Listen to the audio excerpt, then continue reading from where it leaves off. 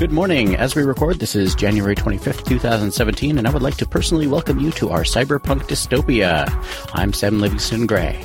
Sam, that's a little too close to the truth. Can we just be greater than code?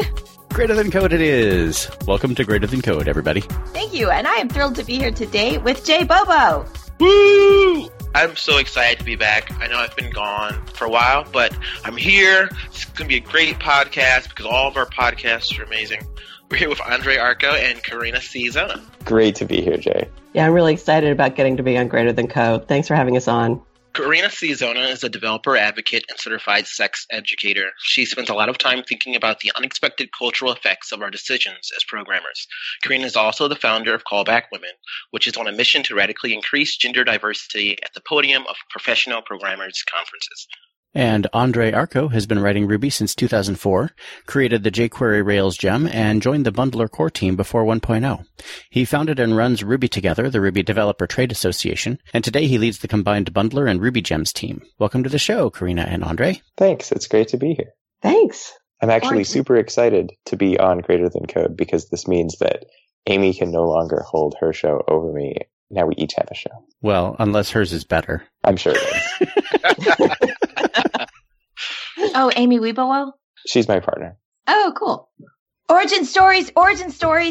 Yes, please. Who are you people? How did you gain your superpowers? Meaning like learning how to code and everything else that you are proud of. And you may say to our listeners, well, how did I get here? So I regularly ask myself, how did I get here? I guess, as you just mentioned in my bio, I started doing Ruby in 2004 when it was completely useless. There was no reason to Ruby at all. Rails didn't exist. Libraries were scarce on the ground. If you wanted to reuse someone else's Ruby code, you had to find their homepage and download a tarball and stuff it into Site Ruby yourself. So that was fun times. But I was in college and doing a CS degree, undergrad, and I just really wanted to write some code that was more enjoyable to write than C++, which is what all my classes were in. Hear, hear. And so I was kind of like, I guess at the time it felt like obscure and or unusual languages. And Ruby just like struck me as incredibly enjoyable to write and incredibly enjoyable to read. And I kind of like loved how much it felt like a fun activity. And so I started doing a ton of Ruby. I read through the entire Pickaxe twice before I even had the Ruby interpreter installed on my machine. It was fun times. And then after I'd been like playing really enthusiastically with Ruby for a while, I think my very exciting and meaningful project was I tried to copy the interface of iTunes in a web browser as a CGI script. And then on the back end, it like executed Apple scripts to control iTunes on my dorm room server. It was very exciting. So you ported iTunes to the browser. Oh, no, I mean just like the interface window, right? So it listed songs and it let you filter and it let you like play, pause, skip, back, change volume. Wow. And it never worked that great, but it looked a lot like iTunes. And as long as you were okay with the delay of running everything via OSA script on the command line, which is like 4 seconds, it worked. And then I saw this email on the Ruby Talk mailing list from this weird Danish guy named David something. And it was like, I just released, I think it was Rails 0.10. And I was like, oh, that sounds cool. I've been struggling with Ruby CGI scripts. Like, I would like something that was easier than that. And then I started using Rails and swore a lot to myself as I started using it, and it was amazing. And I guess history and inevitability led us here.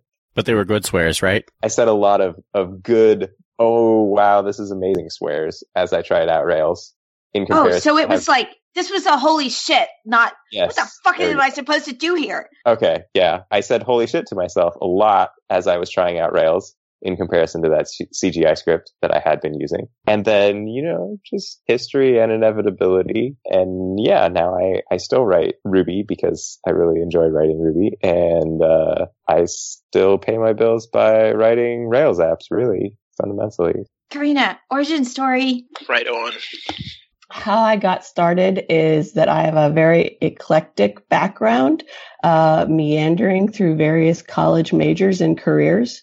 So I started off working my way through college by doing office work and found that there was a lot of need for various database stuff. And so I was doing a lot of database development, got into relational databases, was totally awed about, oh my God, you can do that. You can link things together like this. And started doing scripting for those until finally I reached a point where I needed true programming in order to accomplish things. And so started learning purely to kind of solve those basic business office problems that were going on. And little by little started inching my way into this being something that I could do for a living. The funny thing is that in college, I was actually studying theater, but I was at a school that had a very good theater department and a really good CS department. And I found that at night I was hanging out with my great CS buddies instead of my great theater buddies. So that's a little cue about where my real interests probably are. Although now as a developer evangelist, I think it really circles back to using both of those, that I'm able to use my theater background and my programming background and my passion for both to really be able to talk to people about things that I think really matter and that aren't getting as much attention as I really believe that they should. So at this point, I have, I think, some reputation as a speaker, and that wouldn't be possible without having that convergence of both backgrounds. So I love where I come from. I love those roots. In the meantime, also, because I just love to do too many things at once, I was also in my spare time doing work as a sex educator. And that slowly became things where I was getting certifications. And that's also really merged. If you look closely at my talks, almost all of them have a thread of sex education influences going through. So it's really my way of sneaking in that knowledge to people as well, that it's about things like, for instance, how we think about gender as programmers, how we think about people's relationships, how we think about a lot of things about the human side and make assumptions that aren't nearly as valid as we think they are until we have a good grounding in sex education and realize the world is a lot more complex than we initially imagine. So taking some of the limitations of our education, because so many of us are very grounded in CS and not nearly grounded enough in a broader range of subjects, and really trying to introduce more of the social sciences side of things. Yeah, that's awesome. In sex education, you must think about culture a lot. There's a lot of dealing with what is like a scientific fact and what is a cultural, I don't want to say decision. What is a cultural norm or default, perhaps? Yes, exactly. I would say both of those words. There's norms and there's decisions that we make about, what we think is a norm or what we think should be a norm. Certainly that's sometimes the case. As programmers, we're deciding, well, that's too much of an edge case. So regardless of whether this exists, I've decided the norm for this code base is. So you're going beyond acceptance of what is typical and saying this has to be typical. Right. And there are ways that we can design things that deliberately include or exclude certain cases, like how we design our database schemas around marriage modeling, for example. It's one topic I've seen you use a lot. Yeah, there's that really classic, I'm trying to remember the title, but it's Schemas for the Real World, I think it was. No, the article, but it's called Gay Marriage, the Database Engineering Perspective, and it is at a link that we will provide on the website for this episode. It's definitely a classic of the genre at this point.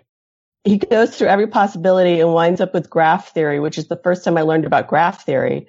But he just breaks it down so well, or she actually, I'm not really sure who it was that wrote it. But it was one of those things that made my jaw drop for the first time and realize, A, this is a legitimate topic in programming, and B, I could actually talk to other people and they'd care too. Yeah, you mentioned that you got excited about relational databases because you can link these things together. And certainly graph databases are like that to another level. I just learned Neo4j like a week ago, and so I'm having fun with that. I stopped halfway through the tutorial and changed my little program so it will draw a dependency graph of the various repositories that I have downloaded. That's amazing. Well, while we're on this topic of super important yet also interesting and entertaining links, one thing I ran across recently was that somebody has gone and collected a bunch of falsehoods programmers believe about X articles and collected them into a meta list called Awesome Falsehoods. And I'll put that link in the show notes as well. It's really cool. I'm a big fan of that. I guess this like predates people putting lists of things on GitHub, but I created a meta list of falsehoods programmers believe and put it on my blog in, I think, 2012. So yeah, I'm definitely a fan of this genre of things to think about. I wonder if it has anything to do with the fact that you have an accent in your name. That definitely helps me run into some of the falsehoods that programmers believe on a regular basis.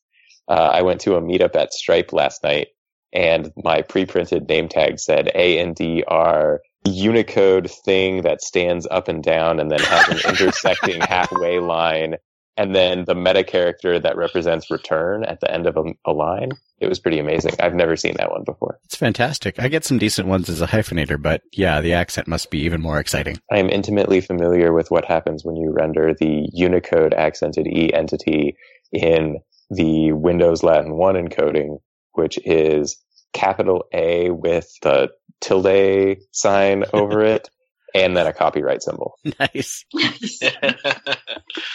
One comment on your respective origin stories. I thought it was interesting that Karina got into programming driven by the problems she wanted to solve. And Andre was in it just for the fun, at least in Ruby. I mean, read the book twice before he ever wrote a program. It was amazing. Karina, what exactly is Ruby Together?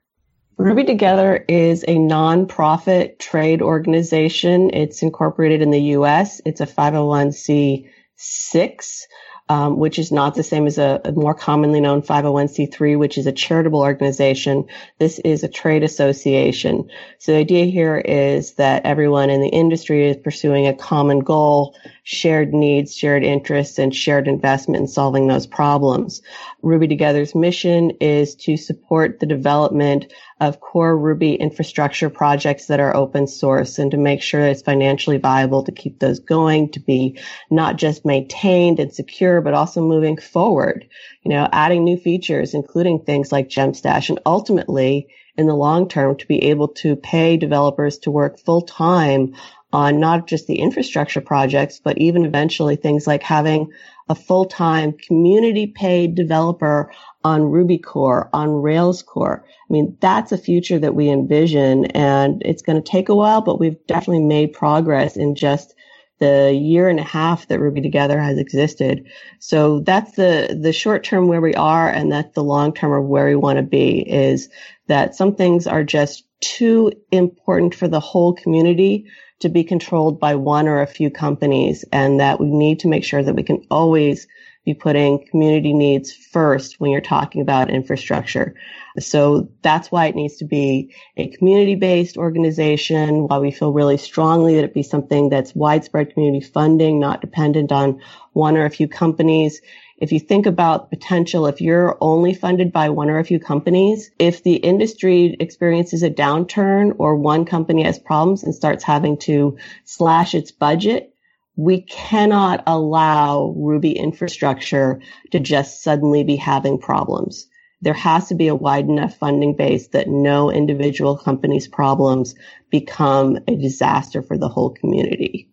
So that's kind of where we're coming from, is there's a part that's ethical and there's a part that's just plain old business sense. And it's worth pointing out that this is not a theoretical thing. This has already happened. There was a time a couple years ago when several members of the Ruby core team and one person who was also a member of the Rails core team were all working at AT&T Interactive, and then there was a reorg, and suddenly all of those people had to find new jobs. And fortunately, I think at the time it was Heroku who stepped in and started hiring some people, and a couple of those people went to other companies as well. But we're still kind of in that same situation where, as far as I know, we've got a couple of Ruby core people working at Heroku, and other people maybe scattered elsewhere, but we're still highly dependent as a community on corporations who are willing to pay somebody to work full-time on language infrastructure. So with Ruby Together, a company can contribute to Ruby infrastructure without the cost of full-time, highly paid developer. Exactly. Yeah. So speaking of contributions, you mentioned that it's a 501c6, not a C3. Does it still have that same tax-exempt status? Does it still have that same property where if I as an individual donate, the contribution is tax deductible? That's a really good question, Sam. So to answer the first half of that question, yes, we are a nonprofit, at least in the US. The IRS said that we meet their criteria for a nonprofit organization. And to answer the second half of your question, yes, it's tax deductible, asterisk, footnote. It's not a donation because we're not a charity. And you need to be a person or company that uses Ruby to become a member of our trade association.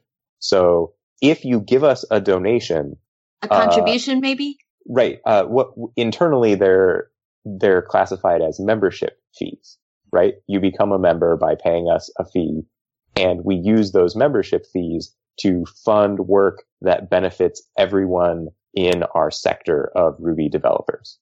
And so as a result, the way trade organizations are structured, at least under US tax law, is that it's a business expense for a Ruby developer or a Ruby company.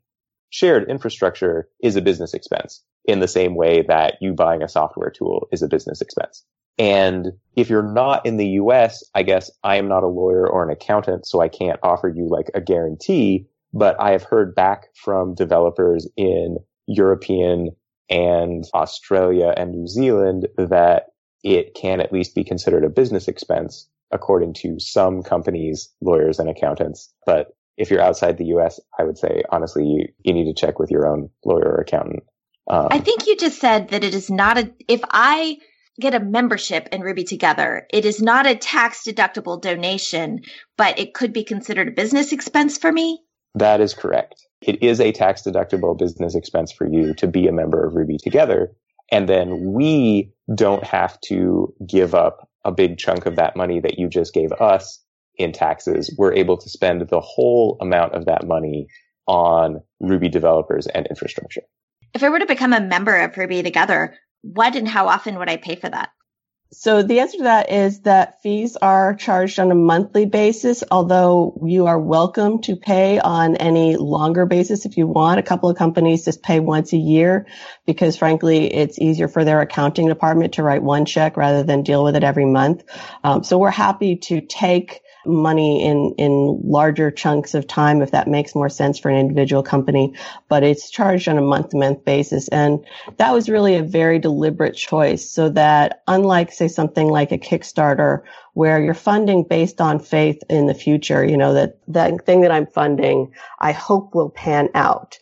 Whereas with Ruby Together, the fee structure is around if you don't see at the end of the month that this is going the way you think it should, you can cancel your membership. But we believe that, you know, with our transparency every month reporting on what we're doing, how much money we're taking in, how much we're spending, what it's, you know, been able to fund, what progress we're making toward the next goal, that you will want to next month continue to pay your membership fees. So the structure is really about faith in the community. You put faith in us and we put faith in you. I think that's very different than most of the structures you see for, you know, there's so many different ways to fund open source, right? There are dozens. And these choices have been made really deliberately around certain principles. So that's a core one. So there's various different levels that you can contribute. Individuals, it's really low. It starts as little as, I think, $10. Business memberships start as little as $50 a month. And we encourage companies to consider the upper tiers like $2,000 per month or $5,000 per month. For large companies that are making a lot of profit off of essentially complete dependency on Ruby to work, I think that things like $5,000 per month, there are a lot of companies for whom that is a blip on their budget, and the cost of, say, another hack of rubygems.org or something of equal impact in the future costs so much more than that. So be looking at the trade-offs and be thinking about the idea of what is a suitable amount to come in on that reflects the value to the company, that reflects the amount of dependency the company has. So what does Ruby Together membership get you? I think I'll let Andre take that one because we do have a variety of sort of trade-offs and benefits that we have as part of membership. Thanks, Karina. The benefits for individual devs at the $10 level, the benefit is a warm and fuzzy feeling that you're helping us. At the $40 level, you then become a full-on member of Ruby Together. And what that means is we send you an invite to our private members only Slack, and you then have a vote in the yearly election for the board of directors. And the board of directors includes basically very community-minded Ruby developers who set our priorities for what we're going to take our budget and try to accomplish. And so our current members include Steve Klabnik, Sarah May, Terrence Lee, the director of the Ruby platform at Heroku, Coraline, who I hear that some of you have heard of, and I guess just joined the board, Camille Baldock. She works on the data team at Heroku. So really what we're aiming for with this is to have representatives of individual agencies, representatives of the kind of like fiercely individual communitarian mindset, and representatives of the like largest, most platformy kind of like use of Ruby.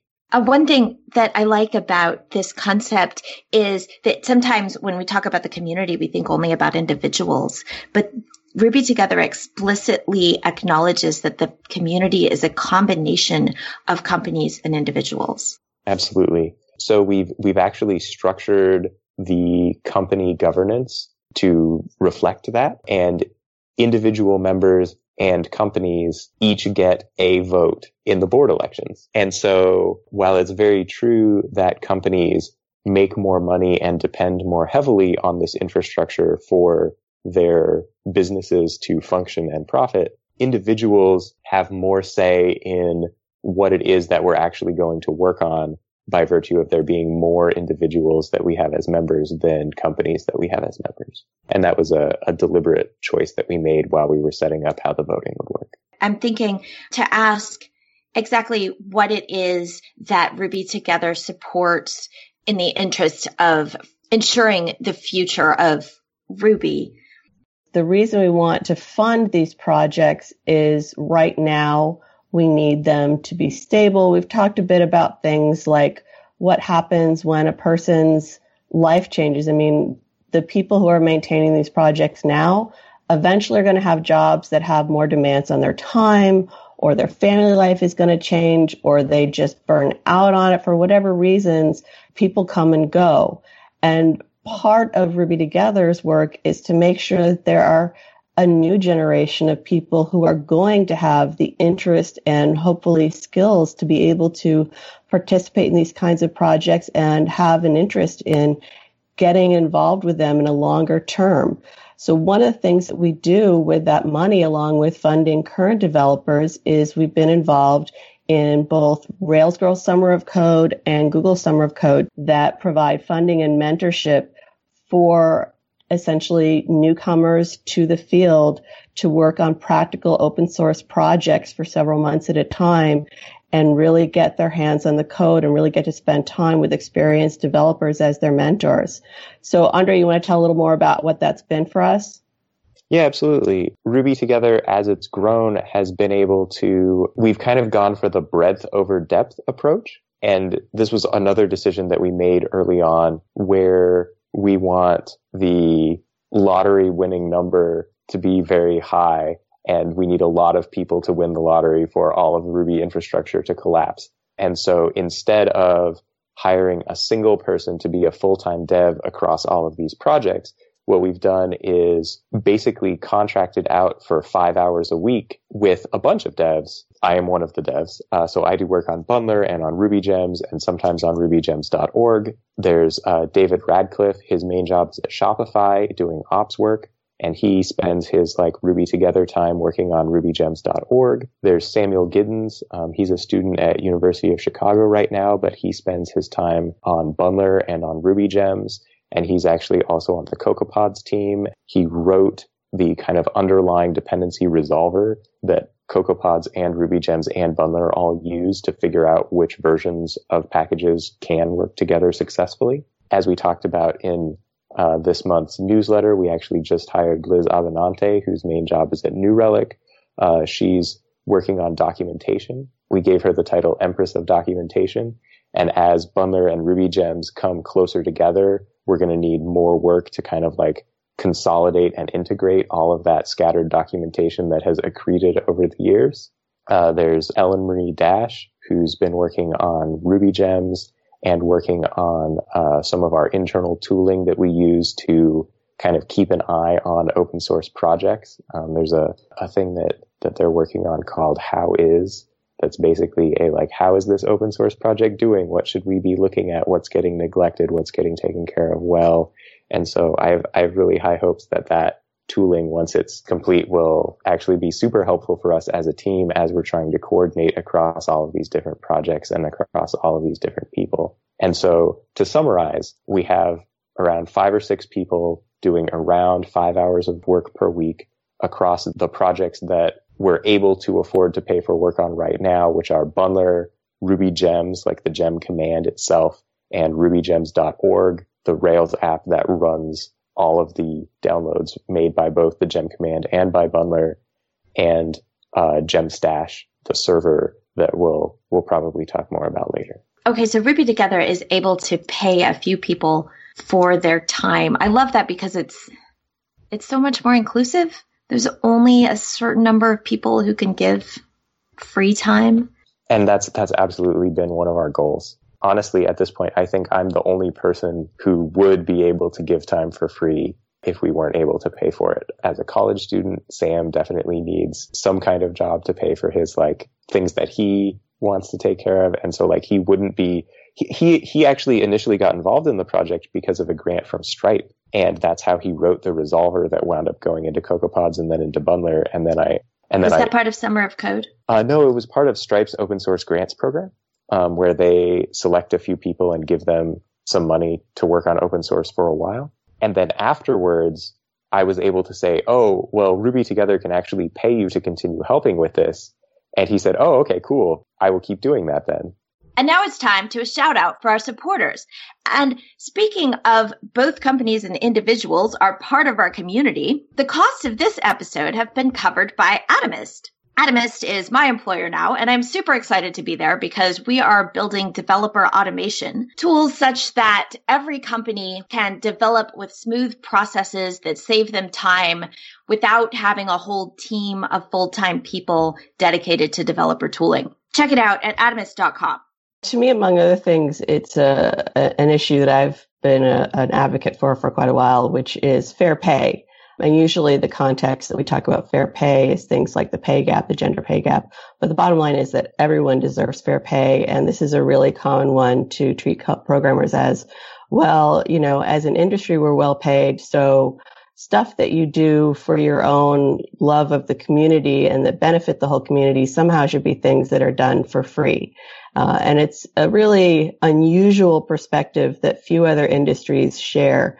The idea that incredibly valuable work that benefits everyone should be unlimited free labor is really not consistent, frankly, with capitalism in general. Although it is consistent with the idea of large companies capitalizing off of free labor. So it's somewhat consistent with capitalism. But overall, it also makes some big assumptions about individuals. Not everyone in programming is making bundles of money off of it. Certainly not everyone works for a startup. Not everyone is working in San Francisco. Lots of people are working at very different wages across the world. So fair pay includes making sure that everyone's work is valued for what it is. And I think this is something that I really value about Ruby Together is that perspective that contributions to open source need to be fairly paid.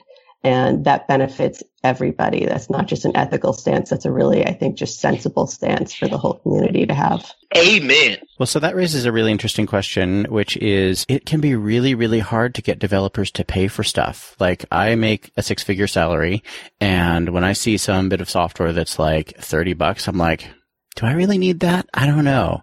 So how do you overcome that developer inertia and that instinct to be like, well, I could just write this shit myself? It's been a really interesting challenge, to be honest. The biggest thing that helps overcome that inertia is that programmers just feel an intense amount of positive things about Ruby and about gems and about sharing their code with other developers and getting to use code written by other developers.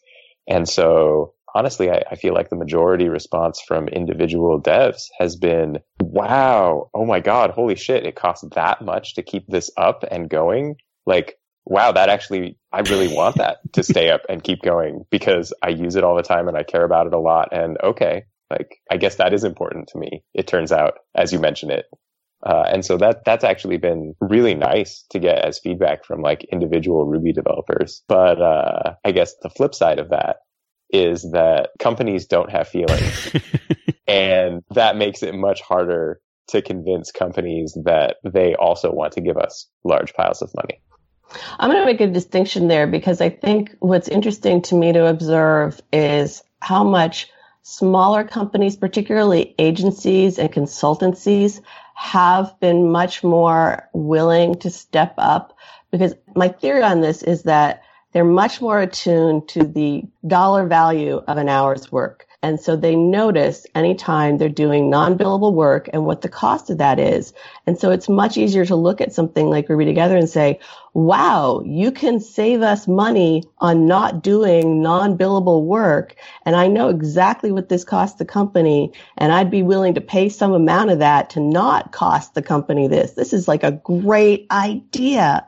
Whereas in large corporations, there's this sort of like budget is a slush fund, right? Or everything has some sort of line item. And as long as Ruby Together is perceived as a charity rather than a business trade association that's there for business purposes to serve profitability, I think it's really hard to have that conversation with large companies because they don't have a line item for charity. And so they don't see it as a conversation to have. But Ruby Together is not a charity, and I think that's a major misconception that everyone can really help to dispel. Because when we go in to have those conversations with them, that's the first thing that we have to overcome is this idea of it's a donation rather than it's an investment. So one of the things that you mentioned, Andre, is that once you've said, hey, it costs this much, then individual developers are like, oh, well, yeah, of course. Okay, we should support this. But my question to you would be is, do you think that we're all for, as individual developers, we're all like, hey, we can help you offset, right, this amount of money that's going out the door. But if you're going to start making a profit off of this, like, we don't want to support you in the amount of time you spend on this. But if we're talking about server costs, that's something completely different. Like, do you feel that is happening there? I feel like there's a limited amount of that. I guess, honestly, like, at this point, like, I've been working on Bundler as an open source project for like 6 or 7 years now. And I mostly get the sense that developers are kind of like mentally calculating that even if I keep doing this for another 5 years, I'm not going to ever have made enough money to like pay for the hours that I spent over the last 6 or 7 years. I think that like the equation ends up making it look like I'm still doing this out of like caring about the community rather than trying to make a buck. And it's nice to have the excuse to tell your partner, though, that this time is actually also bringing in income for the family.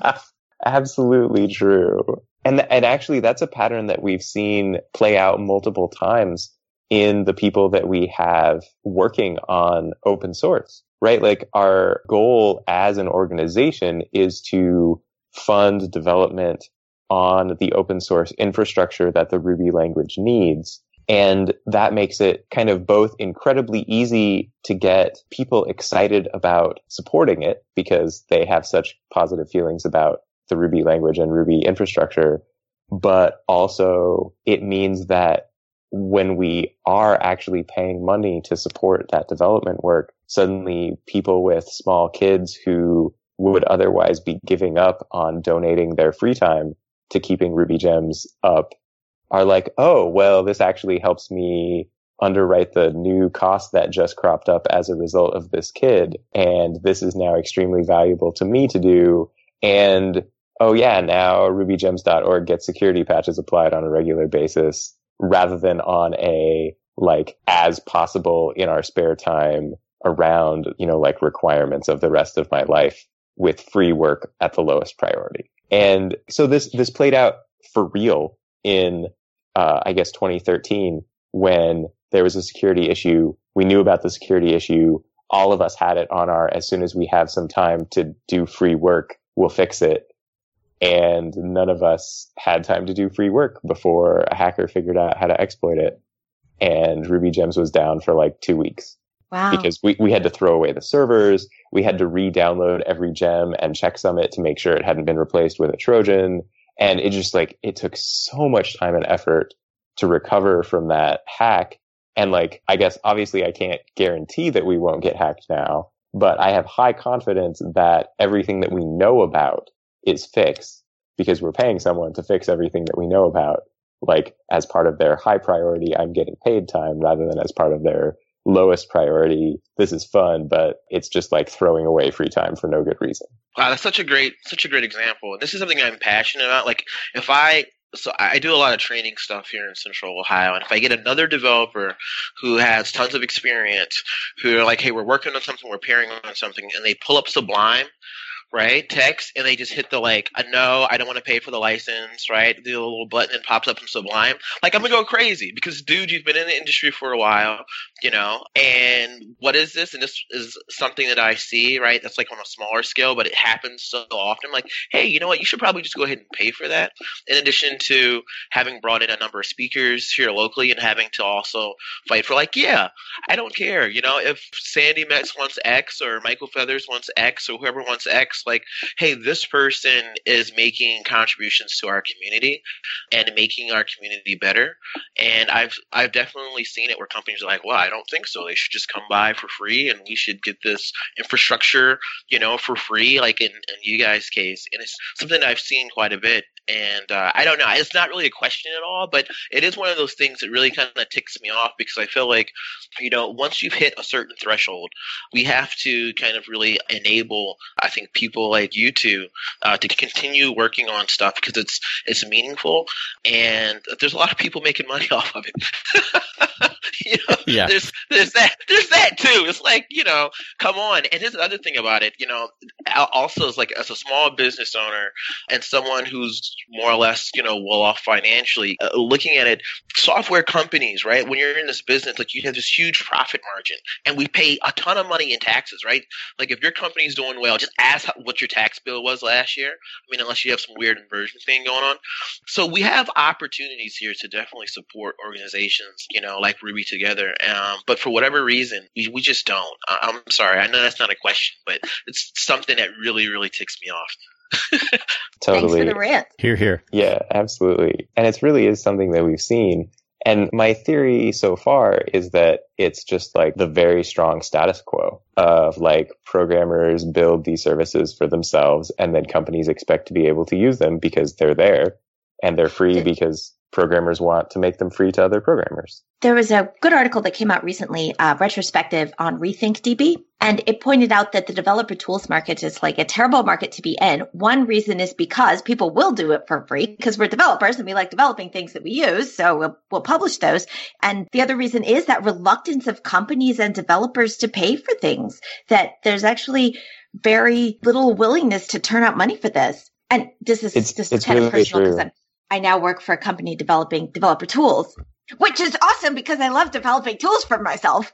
Totally. And I guess like we now fall into that same bucket, right? Like it is actually pretty enjoyable to be able to fix things in Ruby Gems or in Bundler when they're a problem. But kind of like, I guess in a similar way, there are companies that I've talked to who felt like it was worth it to assign a full-time salaried employee to work for 6 months rather than give us a few $100s and take advantage of some work that we had already done. Now you get into like the budget vagaries of I can pay a person because I've got that authorized and that comes out of this budget versus paying another company, which would come out of a totally different budget. And then we get back to that bit about small companies are more willing, Karina, I think you said.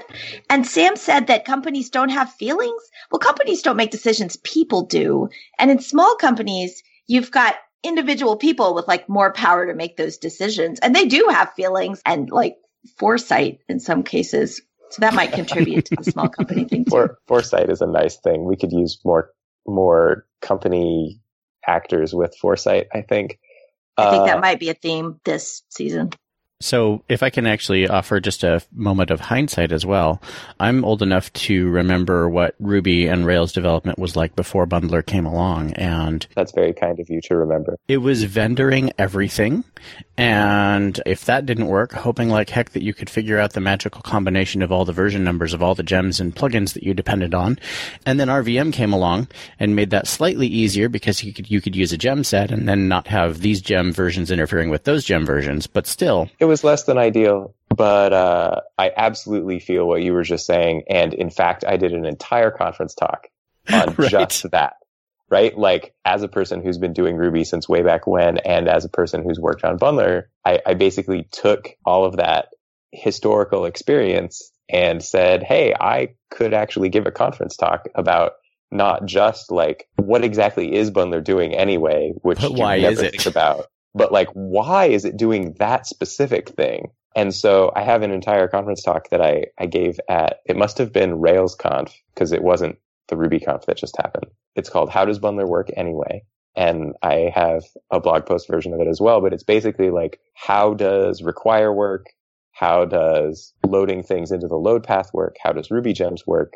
How does Bundler work? And walking through like, what problems do you have when you're here that lead you to the next solution? And then what problems does the next solution create that lead you to the solution after that? And so it turns out, and I didn't even realize this at the time until I was kind of like working on the talk as background for Bundler, but it's almost like a blindingly bright and clear path of like, oh, I have solved this problem and this has created it takes you like 10 seconds of using the new solution to be like, oh man, now I really have this new problem. And that like walks you through 10 years of Ruby DevTools history in 30 minutes.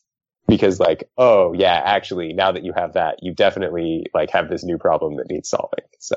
And I guess the short version of all of that, and starting from my rant, is like, you kids don't know how good you have it these days. Maybe I should have included that at the end of my talk. Old man shouts at cloud. I'm curious, are they problems uncovered or problems created? Like now suddenly it's easy to download things. So you get past that and you find the next problem. It's easy to download things. Now I've screwed myself by introducing thousands of dependencies. It's absolutely both. And I do talk about that a little bit in my talk, but that is an interesting question and something that I didn't focus on. Ultimately, I think it's that you uncover the next most painful problem, and suddenly that's your newest most painful problem. And at the same time, by making that last generation problem go away, you've allowed yourself to do things that weren't possible before that create new painful problems. And just so because they're possible doesn't mean they're a good idea. Yeah, that's true. I guess I would certainly rather be in a world where there are thousands of gems than a world where there's only 10 gems because they're so hard to install. Okay, Andre, now give us the number of how many gems there actually are. Oh, okay. So there's around 120,000 gems now. That's like by name, right? It's not every version. It's just like a gem with a name. There's around 120,000. And then if you count every single version that's ever been released of those 120,000 gems, we're pushing about 1.2 million gems right now. So yeah, it's really a large number, right? Like it's taken off in a big way, and Rubyists have felt very empowered to make gems. And definitely, I guess even related to that, I don't talk about this in my talk at all, but one of the things that Bundler did was ship with a like now standard library level way to create a new gem and a new gem skeleton and be able to run rake release, and suddenly it's on rubygems.org. And we saw a really big spike in people creating their own gems because all they had to do was run bundle gem and throw some code in a file, and now they had a gem. What you make easy, people will do. Absolutely true. I was struck, Andre, in your origin story, you said that Ruby was useless in 2004 because reuse was so hard. You had to go download somebody's tarball off their website in order to reuse their code. Absolutely true. And people credit Rails with the thing that made the difference for Ruby between being useless or not. And certainly Rails is super important. But without a package manager, without Bundler and Ruby gems, It's not the language, it's the language system that we work in, including libraries like Rails. But the package manager is super important for exactly the reason you just enunciated, that if you make it easy for people to share and build on each other's work, they will. Absolutely. And I honestly feel like that has historically been one of the biggest strengths of the entire Ruby community, because even back when it was ridiculously hard to share code, people were still super enthusiastic about it.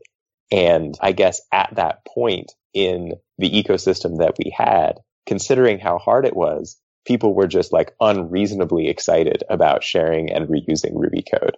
And I feel like that kind of like ethos has carried through both into the creation of Ruby Gems, which I think the very first like beta of Ruby Gems launched in 2003, 2004. And then it really started like getting buy-in and use around 2005. I remember the first Ruby conference I ever went to was in 2005. And I got to just like kind of like see these people show up and stare at them in total awe because they were on the Rails core team or they were creating Ruby Gems and be like, oh my God, this is amazing. How did they get so smart and so capable and so like accomplished? This seems impossible, you know, as a, whatever I was at the time, a college junior. And so I feel like just that excitement of sharing things really led to Ruby Gems, led to Bundler, led to the GitHub Ruby ecosystem that we have, because Rubyists are just so excited about sharing code with each other. We really are. And I think going back to Jessica's point about solving one set of problems allows us to essentially create whole new ones. The upside is that we've got those, 1.2 million packages sitting on rubygems.org. The downside of that is that the traffic for all of that is enormous. It was a year ago, I think it was 280 terabytes per month. And that has skyrocketed, continued to skyrocket. 10 months later, it was already 460 terabytes, which is about 60% growth in 10 months. So you can see that already the numbers are just enormous and they're growing so much bigger. There's this myth that essentially Ruby is in decline. And when you look at those kinds of numbers, not only is Ruby not in decline, but our most troubling problem is that Ruby is still growing and growing and growing. And there's financial cost to the community that right now is not being borne by the community for that. I mean, Andre, what is the server bill for rubygems.org at this point? So I guess to be clear, the server bill is currently covered by a combination of actual dollars from Ruby Together members, actual dollars from the Ruby Central nonprofit, and donated services from Fastly. But if there were a single entity covering the entire server bill in one place, it would theoretically cost something like $40,000 a month. Today. Right. And that's today with clearly increasing usage and expected higher costs over time. So do we think that this is like natural, organic interest in Ruby, or is it something else? Like, is it just, hey, it's individual kids like, hey, I want to get into Ruby and I'm doing stuff, or do we think this is more corporate usage, or, any idea about that? I think it's both. At this exact moment in our infrastructure life, it's very hard to tell who exactly it is that's asking us for gems, because data centers don't differentiate between people. Like, we know that US East downloads a bajillion gems, but we don't know who the individual people that are renting computers from Amazon are. And that's something that we're interested in trying to get better at figuring out. But the overall story seems to be everyone's really excited about using a lot of Ruby.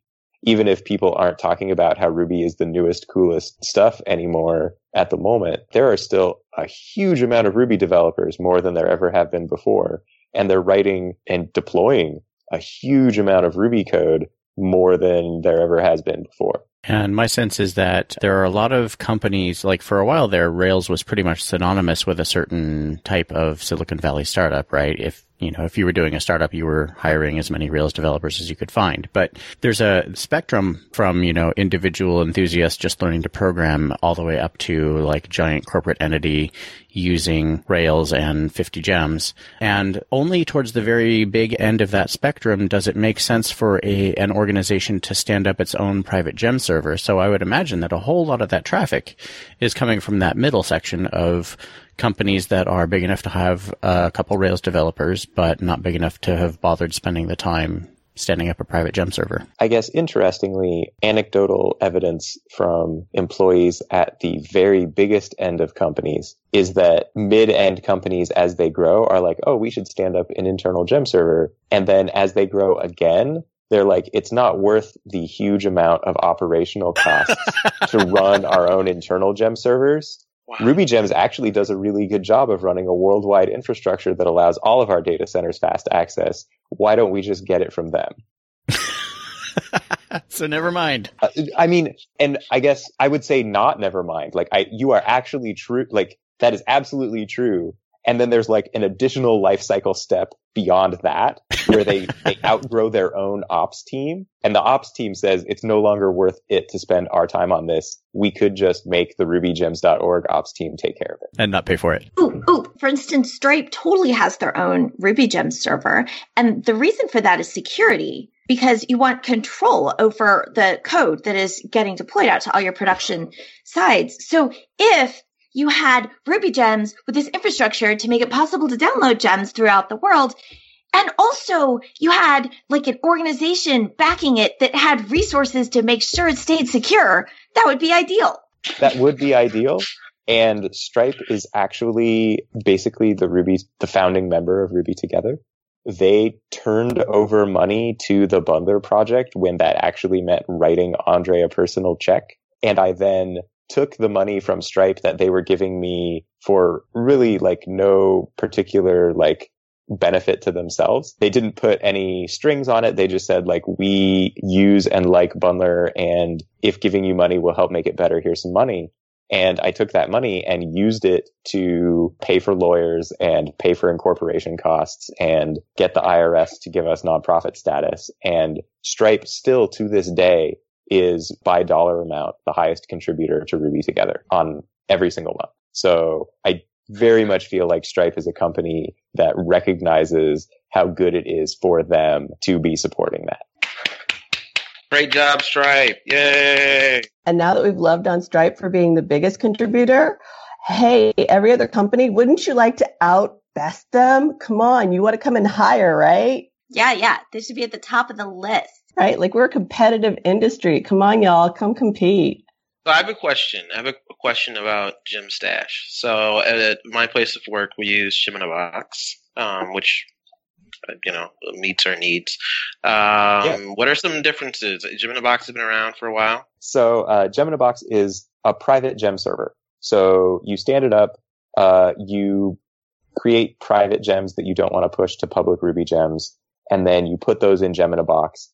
And then you can add that Gem in a Box server to your gem file as a source and say, well, I want these gems to come from this source, Gem in a Box over here.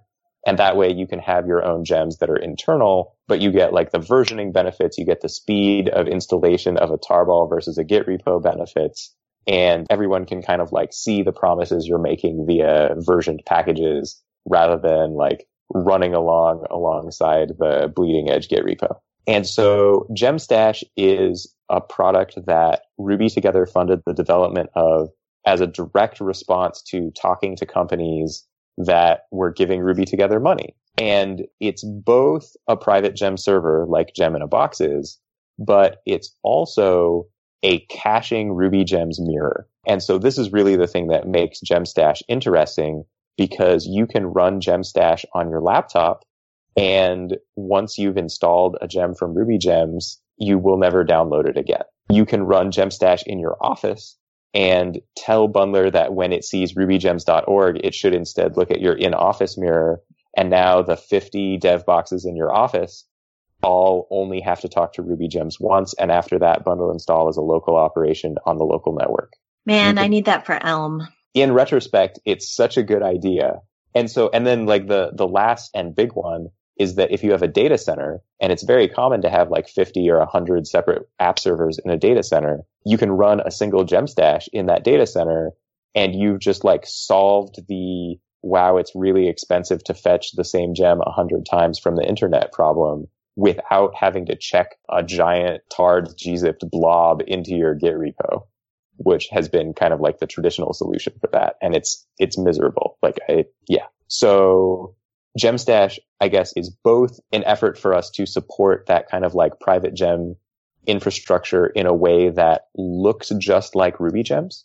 So like Gemstash supports gem push and gem yank, where Gem-in-a-Box has like written its own client infrastructure. And so you use a separate Gem-in-a-Box command to push a private gem. The way Gemstash is written, it uses the same public API as rubygems.org. And so you say gem push to this server, and now you have it in your Gemstash. And then, like I was saying, that secondary factor of like a pass-through cache/mirror of rubygems.org is a really powerful thing under certain circumstances.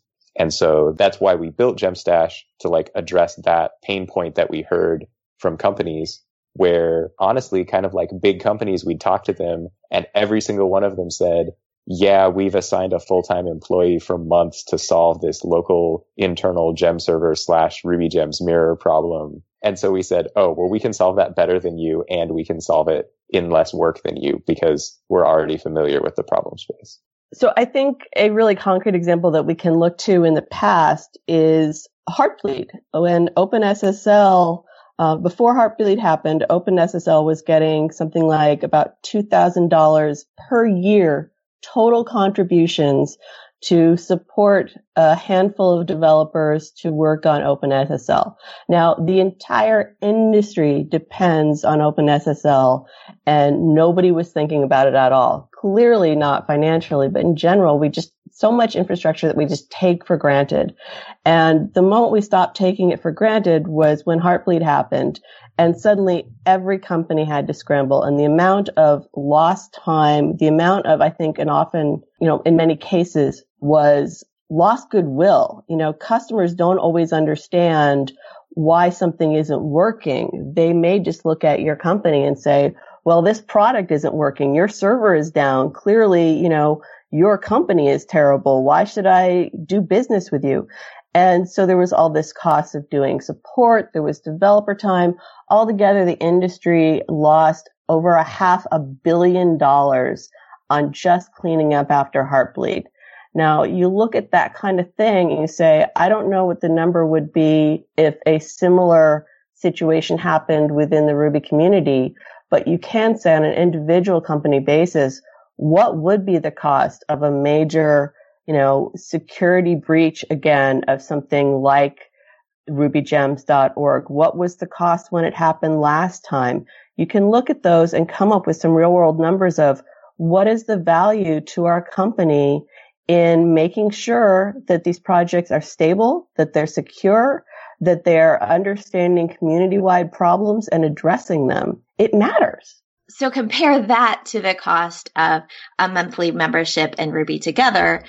And Ruby Together looks like a really good idea, along with SSL Together and who knows what else. It also gets at the point that you like to think that software is write it once, use it forever, but very few programs are like that.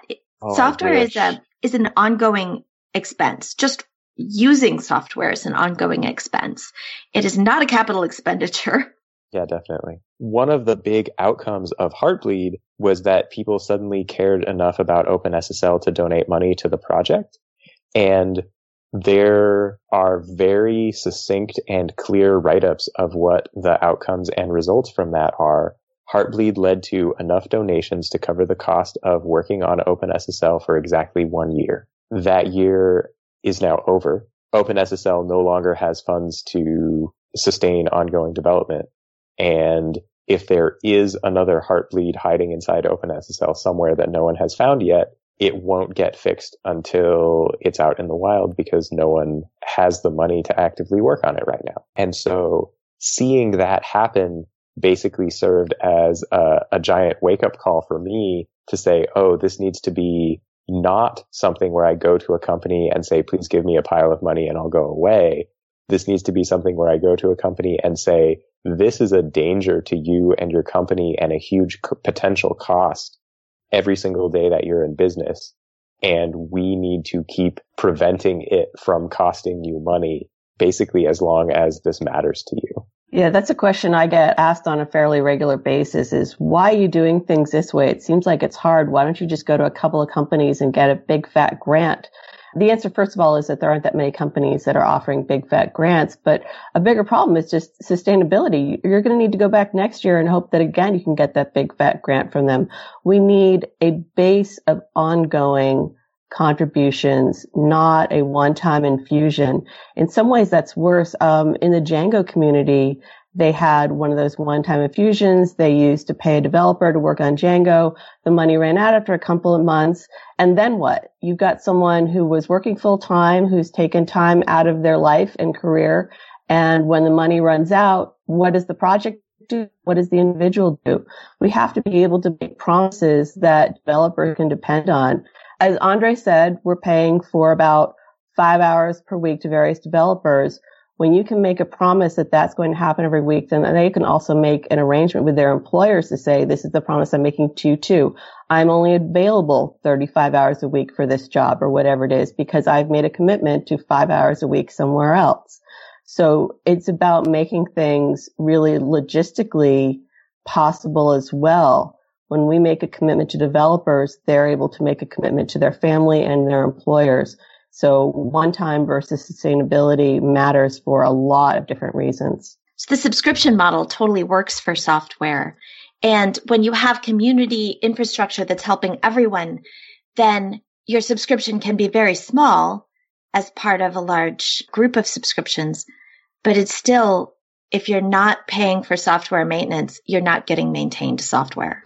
Absolutely. And that's really what we're hoping for, is that a large enough number of people will be able to chip in and a large enough number of companies will be able to chip in that we can not just keep this from falling over, but actively make it better for everyone who uses Ruby. Yeah. And we talked earlier about how one reason it's hard to get people to pay for development tools is that developers will develop them for free, but that's not sustainable because either they become abandonware as the developers are developing them, are done with developing them. I want to say the word development several more times in the sentence. Thank you, Steve Ballmer. Or that tool that I developed that I was so proud of becomes a burden to the individual until I choose to give it up. So yeah, buy your Sublime license and absolutely, and ask your company to join Ruby together. I think this is an interesting example because some things are harder than others to make. When somebody looks at that license fee for Sublime and says, I don't want to pay for it. Okay, well, you have other options. You could use lots of free other options like, say, Vim or Emacs. And the person's answer usually is, oh, that's hard. It would take me time to learn to use that. This is so much faster and easier. Well, yes, it takes time. What is your time worth? It's probably definitely worth the cost of that licensing fee. And similarly, okay, yeah, you could in theory make another bundler. How much time and expertise do you think it would take to be a person who can create another bundler and maintain it? These are hard niche problems, and there's only a few people in the Ruby community who have currently the expertise to be able to pull that off. So it makes so much more sense to pay people to do stuff that they're good at rather than have so many people inside companies kind of chipping away at problems of this that they don't know as well how to solve. They're spending a lot of time on stuff that isn't the company's core competence, their core product, and they can't do it nearly as cost effectively as the people who are working on these projects already. So it just is kind of silly the way that we're approaching things right now as an industry. What is the value of your time invested in making a semi-goodish result? It doesn't make sense. Absolutely. All right, it's time for a listener shout-out. Today's shout-out goes to Polly Shandorf. Polly is a nerdy teacher, that's nerdy with a 3, on Twitter. And as you might guess from that, she's a former school teacher who has made the switch to a programming career.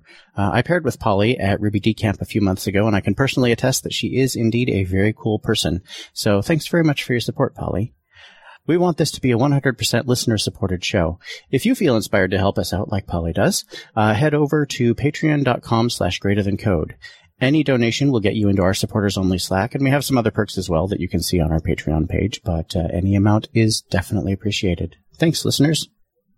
All right, well, we'd like to end the show with a period of short reflection. And that can be a call to action or something that you're going to take away from this or something that really surprised you and is going to stick with you on the way home, whatever. And so there's been so much that we've talked about today that just has my brain buzzing. It's hard to pick one thing. So I'll go with the easy route, which is that during this call, I have officially become a friend of Ruby Together and am donating now. So thank you for reminding me to get off my butt and actually do that because, yeah, this stuff is really important.